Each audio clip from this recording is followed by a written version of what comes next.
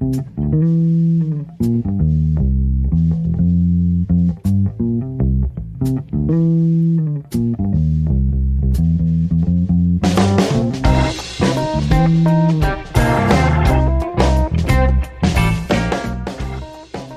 is the North Shore Vineyard Church audio podcast. I'm Crispin Schroeder. Today on the podcast, we have a regular from North Shore Vineyard, one of the members of our teaching team, Penny Murray. She is sharing a very timely message with us this Sunday called Lord of Compassion.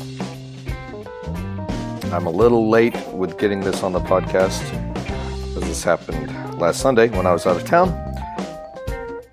But in light of events that began to come to the light that Sunday morning with the shootings in Orlando, this is a particularly timely message. So let's go ahead and head to the Talk North Shore Vineyard Church in downtown Covington. Thanks so much for listening.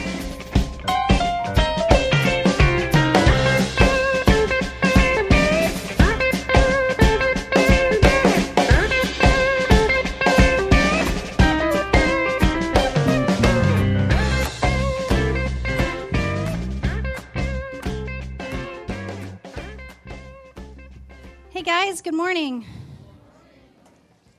I've been out of town a lot the past month, and I'm really excited just to be here with you guys. I've missed you, and I get to teach, so there's that too. We are going to be looking at a passage from the Gospel of Luke today. If you want to follow along with me, it's on the front of your handout, and I'm going to read verses 11 through 17. Soon afterwards, Jesus went to a town called Nain, and his disciples and a large crowd went with him. As he approached the gate of the town, a man who had died was being carried out. He was his mother's only son, and she was a widow, and with her was a large crowd from the town. When the Lord saw her, he had compassion for her, and he said to her, "Do not weep." And he came forward, touched the bier, and the bearer stood still. And he said, "Young man, I say to you, rise." The dead man sat up and began to speak, and Jesus gave him to his mother. Fear seized all of them, and they glorified God, saying, "A great prophet has risen among us, and God has looked favorable on his people." This word about him spread throughout Judea and all the surrounding country. So in this story, we have this collision of parades. On one side, we have Jesus. He's walking into town, and he's followed by a crowd. There's this growing movement that's been building around Jesus. And there's this charge. It's an energy. It's this life force that's pulsing through the crowd. It's a growing excitement and enthusiasm surrounding Jesus. But on the other side, we have a very different parade. This is not a parade of life and hope. This is a dead man being carried out of the town, followed by his mother. Now, this woman has already watched her husband be lowered into the grave, and today she's going to bury her only son. And when these two parades collide, something incredible happens. Jesus comes up to this woman. He reaches out and he touches her son, and he raises him from the dead and hands him back to his mother. And when everyone saw this, they were blown away at this spectacular display of God's power and love that flows through Jesus. But as I sit with this miraculous story of God bringing life out of death, I find myself thinking of a very different story.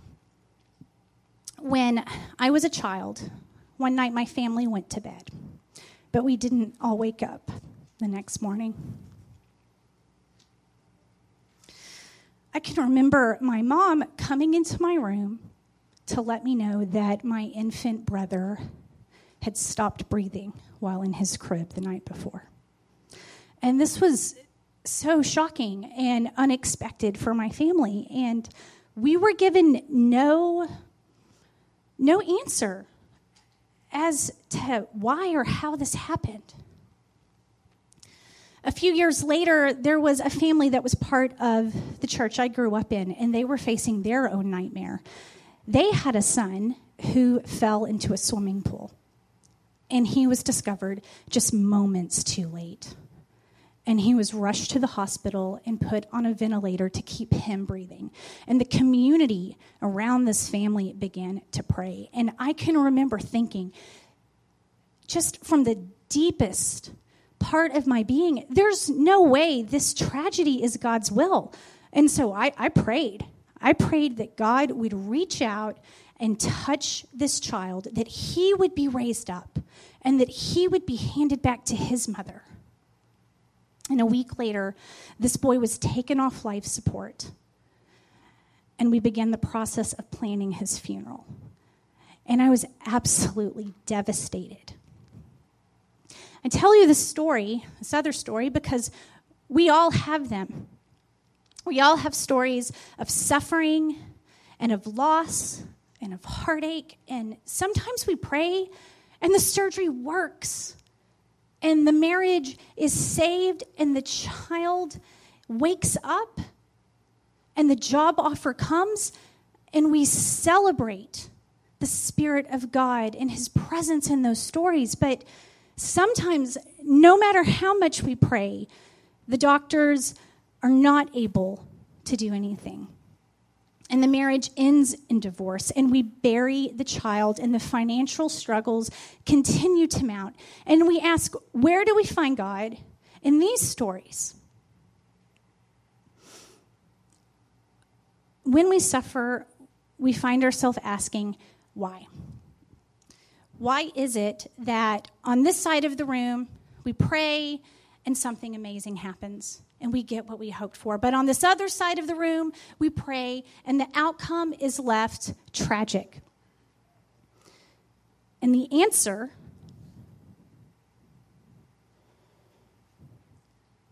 I don't know. People of faith have been wrestling with the why, have been debating all of the different ways that we can approach the questions around suffering for thousands of years. And what I found is that often it's religious people who are the most uncomfortable with the questions around suffering. We tend to just want to shut down the dialogue as quickly as possible because, we would hate to offend God's fragile ego.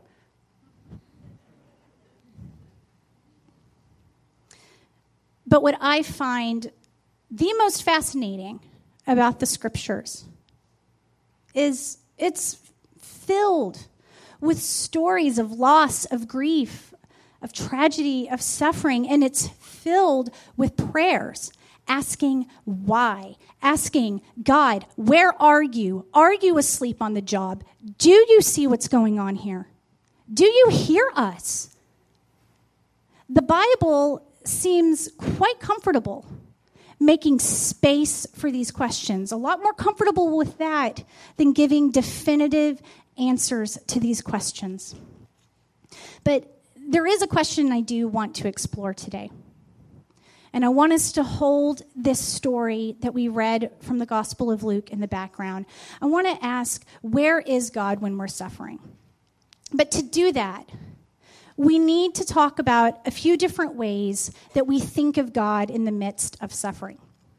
Now, growing up in church, I was taught to think of God kind of like a superhero. Did anybody else get this? I know Faith sang me this lovely song the other day. Yeah, no, you're not going to fall for that, are you? Yeah, I was going to ask Faith to come up here about how, God is greater than Superman and don't look for Batman to save the day. Yeah, all you need to do is have faith in this God and believe. And God, at the very last moment, is going to just burst through the wall. He's going to swoop in. He's going to pick us up and take our suffering away if you believe and have faith. And if things do not turn out all happy-clappy at the end, well, then you just didn't have enough faith. Now, we may buy into this picture of God for a while, but the problem is, at some point, something in your life comes along, something tragic, that directly confronts this picture of God. Now, for other people, many people, in fact, see God as distant and detached and unmoved. God's off somewhere else, high above, just looking down at us earthlings as we stumble around, making a mess of things, and just trying to get through life. This God's just kind of viewing us from on high.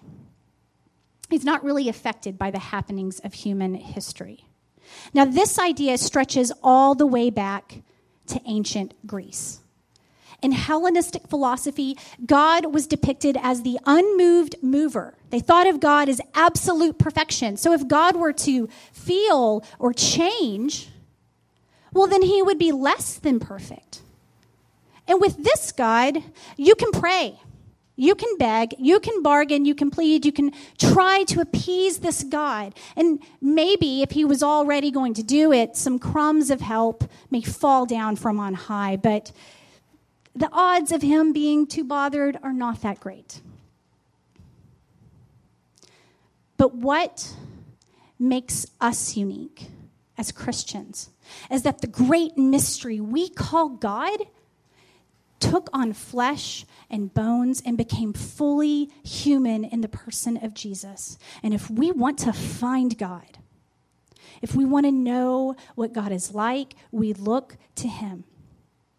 Now, Bible scholars point out that the author of Luke was writing to an audience that would have had a very Hellenistic worldview. He's communicating to a group of people who would understand the idea of God being moved by human suffering. This would be a sign of weakness. And for Luke's audience, it would seem a bit ridiculous for God, the creator of the universe, to get all emotionally caught up in this woman's suffering. But the writer tells us that when Jesus saw this woman, he was overcome with compassion for her. This story gives us a different picture of God. This is the God of compassion. The word compassion means to suffer with. And I want you to really hold on to this. Jesus enters into this woman's pain. Jesus feels the full force of her anguish. This is not a God who's up on high looking down. This is a God who is with us, a God who is suffering with us. And when we look to these stories of Jesus, of his life, of his teaching, of his crucifixion, we find a God who's taken on every last bit of the human experience, the entire spectrum, including suffering and tragedy, even death. The God we find revealed in Jesus is not detached. He's not aloof from the world, and it didn't matter who they were: strangers, friends, Jews, Gentiles, men, women, children, prostitutes, lepers, tax collectors, slaves, widows, sinners and saints, believers and skeptics. Jesus was present with all of them, revealing God to them in a way they could have never imagined. Revealing a God who does suffer here and now. A God who hears those who cry and joins in that cry. Now, the researcher Brené Brown, who wrote the book that we're going to do a study on next month, she says that our first response to pain, whether it's ours or someone else's, is to self-protect. And we do this by looking for someone or something to blame, or sometimes we shield ourselves by turning to judgment, or we immediately just go into fix-it mode. And as I was reading her work, I got to thinking about some of the things I've heard myself say and heard other people say when they encounter someone who's suffering. So one example, maybe you've heard this one: God will never give you more than you can handle. Which might sound inspirational at first until you think, wait, you're saying God gave this to me? And what if I can't handle it? What does this say to the increase in teen suicides in our country right now? Or here's another favorite. Maybe God needed to get our attention. Or maybe God did this for a reason. Try saying that to a woman in an abusive relationship or to a parent who's just lost their child. Don't worry, God's in charge. Okay, I will try not to worry about children being sold into sex slavery because God's in charge of that. Oh, this is the worst one. Okay. Picture saying this to someone who's suffering. When I think of your situation, I am reminded of how blessed I am.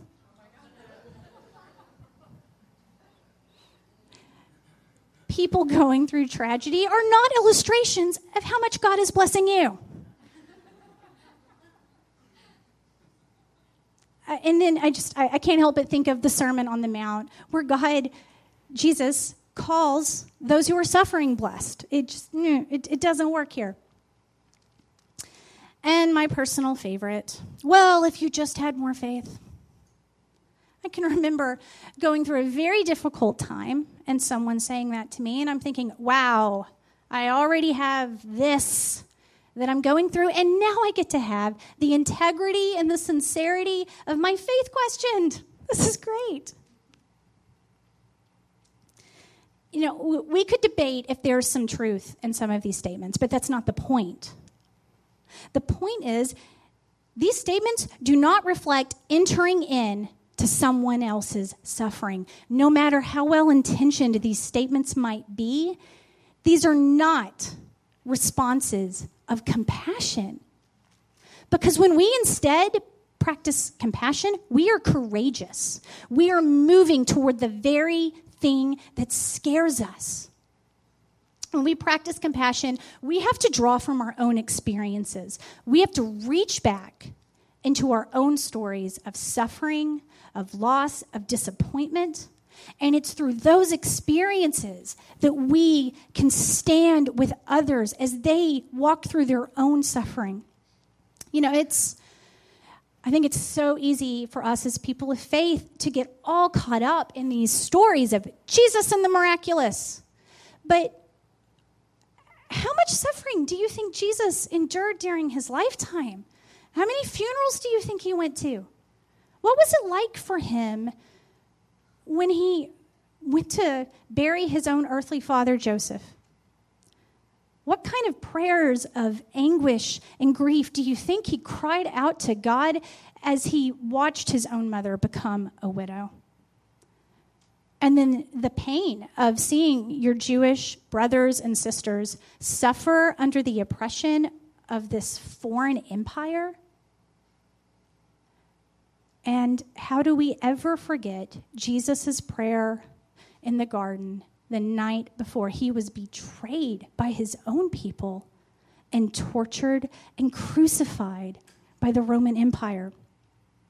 Guys, this is exactly why we must own our own stories. We must speak our stories, especially the ones that did not turn out the way we hoped, because it's from these places that we join with others in what they are facing.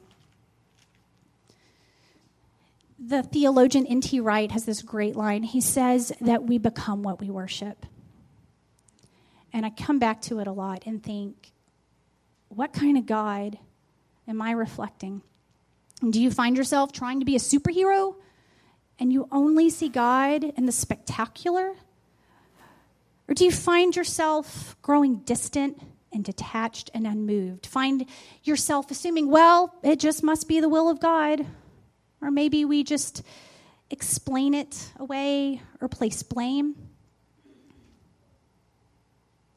Or do you find yourself becoming more like the God we see revealed in Jesus, the God who walks the way of compassion? What image of God are you reflecting? There's this fascinating study that was done in the 70s by two psychologists. They took a group of seminary students, and they told these students, we want you to preach a sermon at this time and at this place. So all the students show up, they're ready to preach their sermon. But then they're told, oh, wait, we need to send you to a different location. So at this point, the seminarians were split up into 3 groups. So the first group, we'll call this the high hurry group. These guys were told, you need to get to this new location as quick as possible. The second group, they had a moderate amount of time to get to their location. And then the last group, we'll call them the low hurry group. They were told, you can take your time. So after this hurry manipulation, the students were pointed to the exit.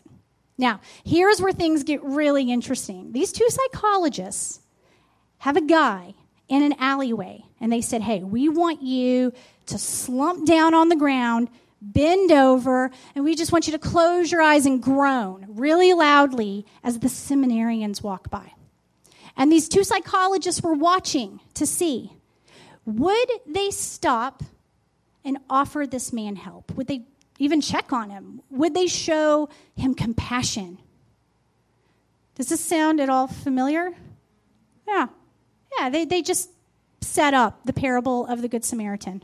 This is my favorite part. Half of the students were even assigned to preach their sermon on the Good Samaritan. Yeah, they really knew what they were doing with this one. The other half was given just a non-helping sermon topic. So what the researchers found is that the sermon topic, this had no bearing on whether or not one of the seminary students stopped. What they found is the more time the student had, the more likelihood that they would stop. In the low hurry group, only 63% checked on this guy. In the high hurry group, only 10%. And this part hurts, but I'm going to tell you. Some of the students in the high hurry group literally stepped over this dude on the ground on their way to give a sermon on the parable of the Good Samaritan. Is it possible that we can become so distracted with trying to be Christians that we somehow miss following Jesus? Guys, we all showed up to a church building on a Sunday morning, so I'm going to assume we all came here looking to experience God. And man, I believe we do. When we come here and we're just together and we sing and we pray and we take communion and we open the scriptures, I believe we encounter the divine. But when I think about my life, the most profound experiences of God have been in times of compassion. It's been when people have come alongside me and stayed with me as I walk through my pain and my questions. And when I'm suffering, what I have found I need more than answers to really impossible questions is just companionship and solidarity. The love of God has reached to me through people who did more than just offer to pray for me, which is great, but it's been the people who showed up physically, emotionally, and practically. And then on the flip side of that, man, have I experienced God when I've chosen to practice compassion. I may not be able to solve giant problems in the world. I may not be able to answer these difficult questions as to why we have to walk through things that just rip our hearts out. But I can choose to listen deeply to someone who is in pain without trying to explain or correct them. And I can cry with others, and I can identify as best as I can with what they're experiencing, and I can cook some food. I can fold some laundry. I can share my resources. We can get creative. And I'll just say, when I sit and think about just the suffering in this room of stories I know, much less the suffering that I'm aware of in the world, I do become overwhelmed. When I let myself think about it, I just feel like I'm drowning, and I start to just pull away and retreat. But when did we buy this idea that being a Christian was about escaping? Pretty sure it was Jesus who said something about taking up our own crosses and following him in the way he lived his life. And sometimes when people encounter great suffering, I'll hear them say, well, I pray that Jesus comes back soon. And I get that. I do. I will join in that prayer. But here's the deal, guys. Jesus is here. He is present in me, and the Spirit of God is present in you. And oh, is he present when we are all together. So instead of asking God, why aren't you doing anything about this? I am really trying to begin asking God, what do you want to do through me about this? What do you want to do through all of us as a community? God's favorite way of moving has always been incarnational. He's always been looking for bodies. He's always been inviting normal, messy, regular people to partner up with. This is just how he does business. And as people who desire to live after Jesus, as people who have said yes to God's invitation to collaborate in the healing of the world, we are the body of Christ here on earth. May we learn to practice compassion. May we open ourselves up fully to the Spirit of God and see what is possible when we allow God to be present in us and through us. I'm just going to close by praying, if you'll join with me.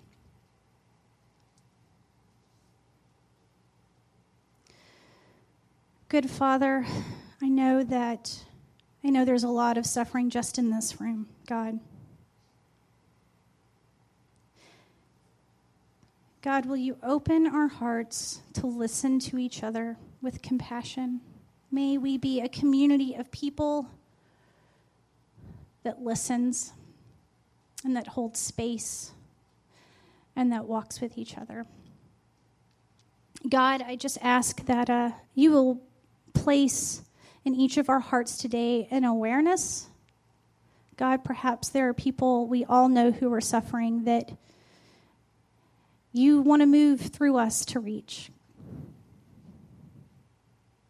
I'm just going to make space for that for a minute. God, would you please, Holy Spirit, lay people on our hearts that you would like to love through us.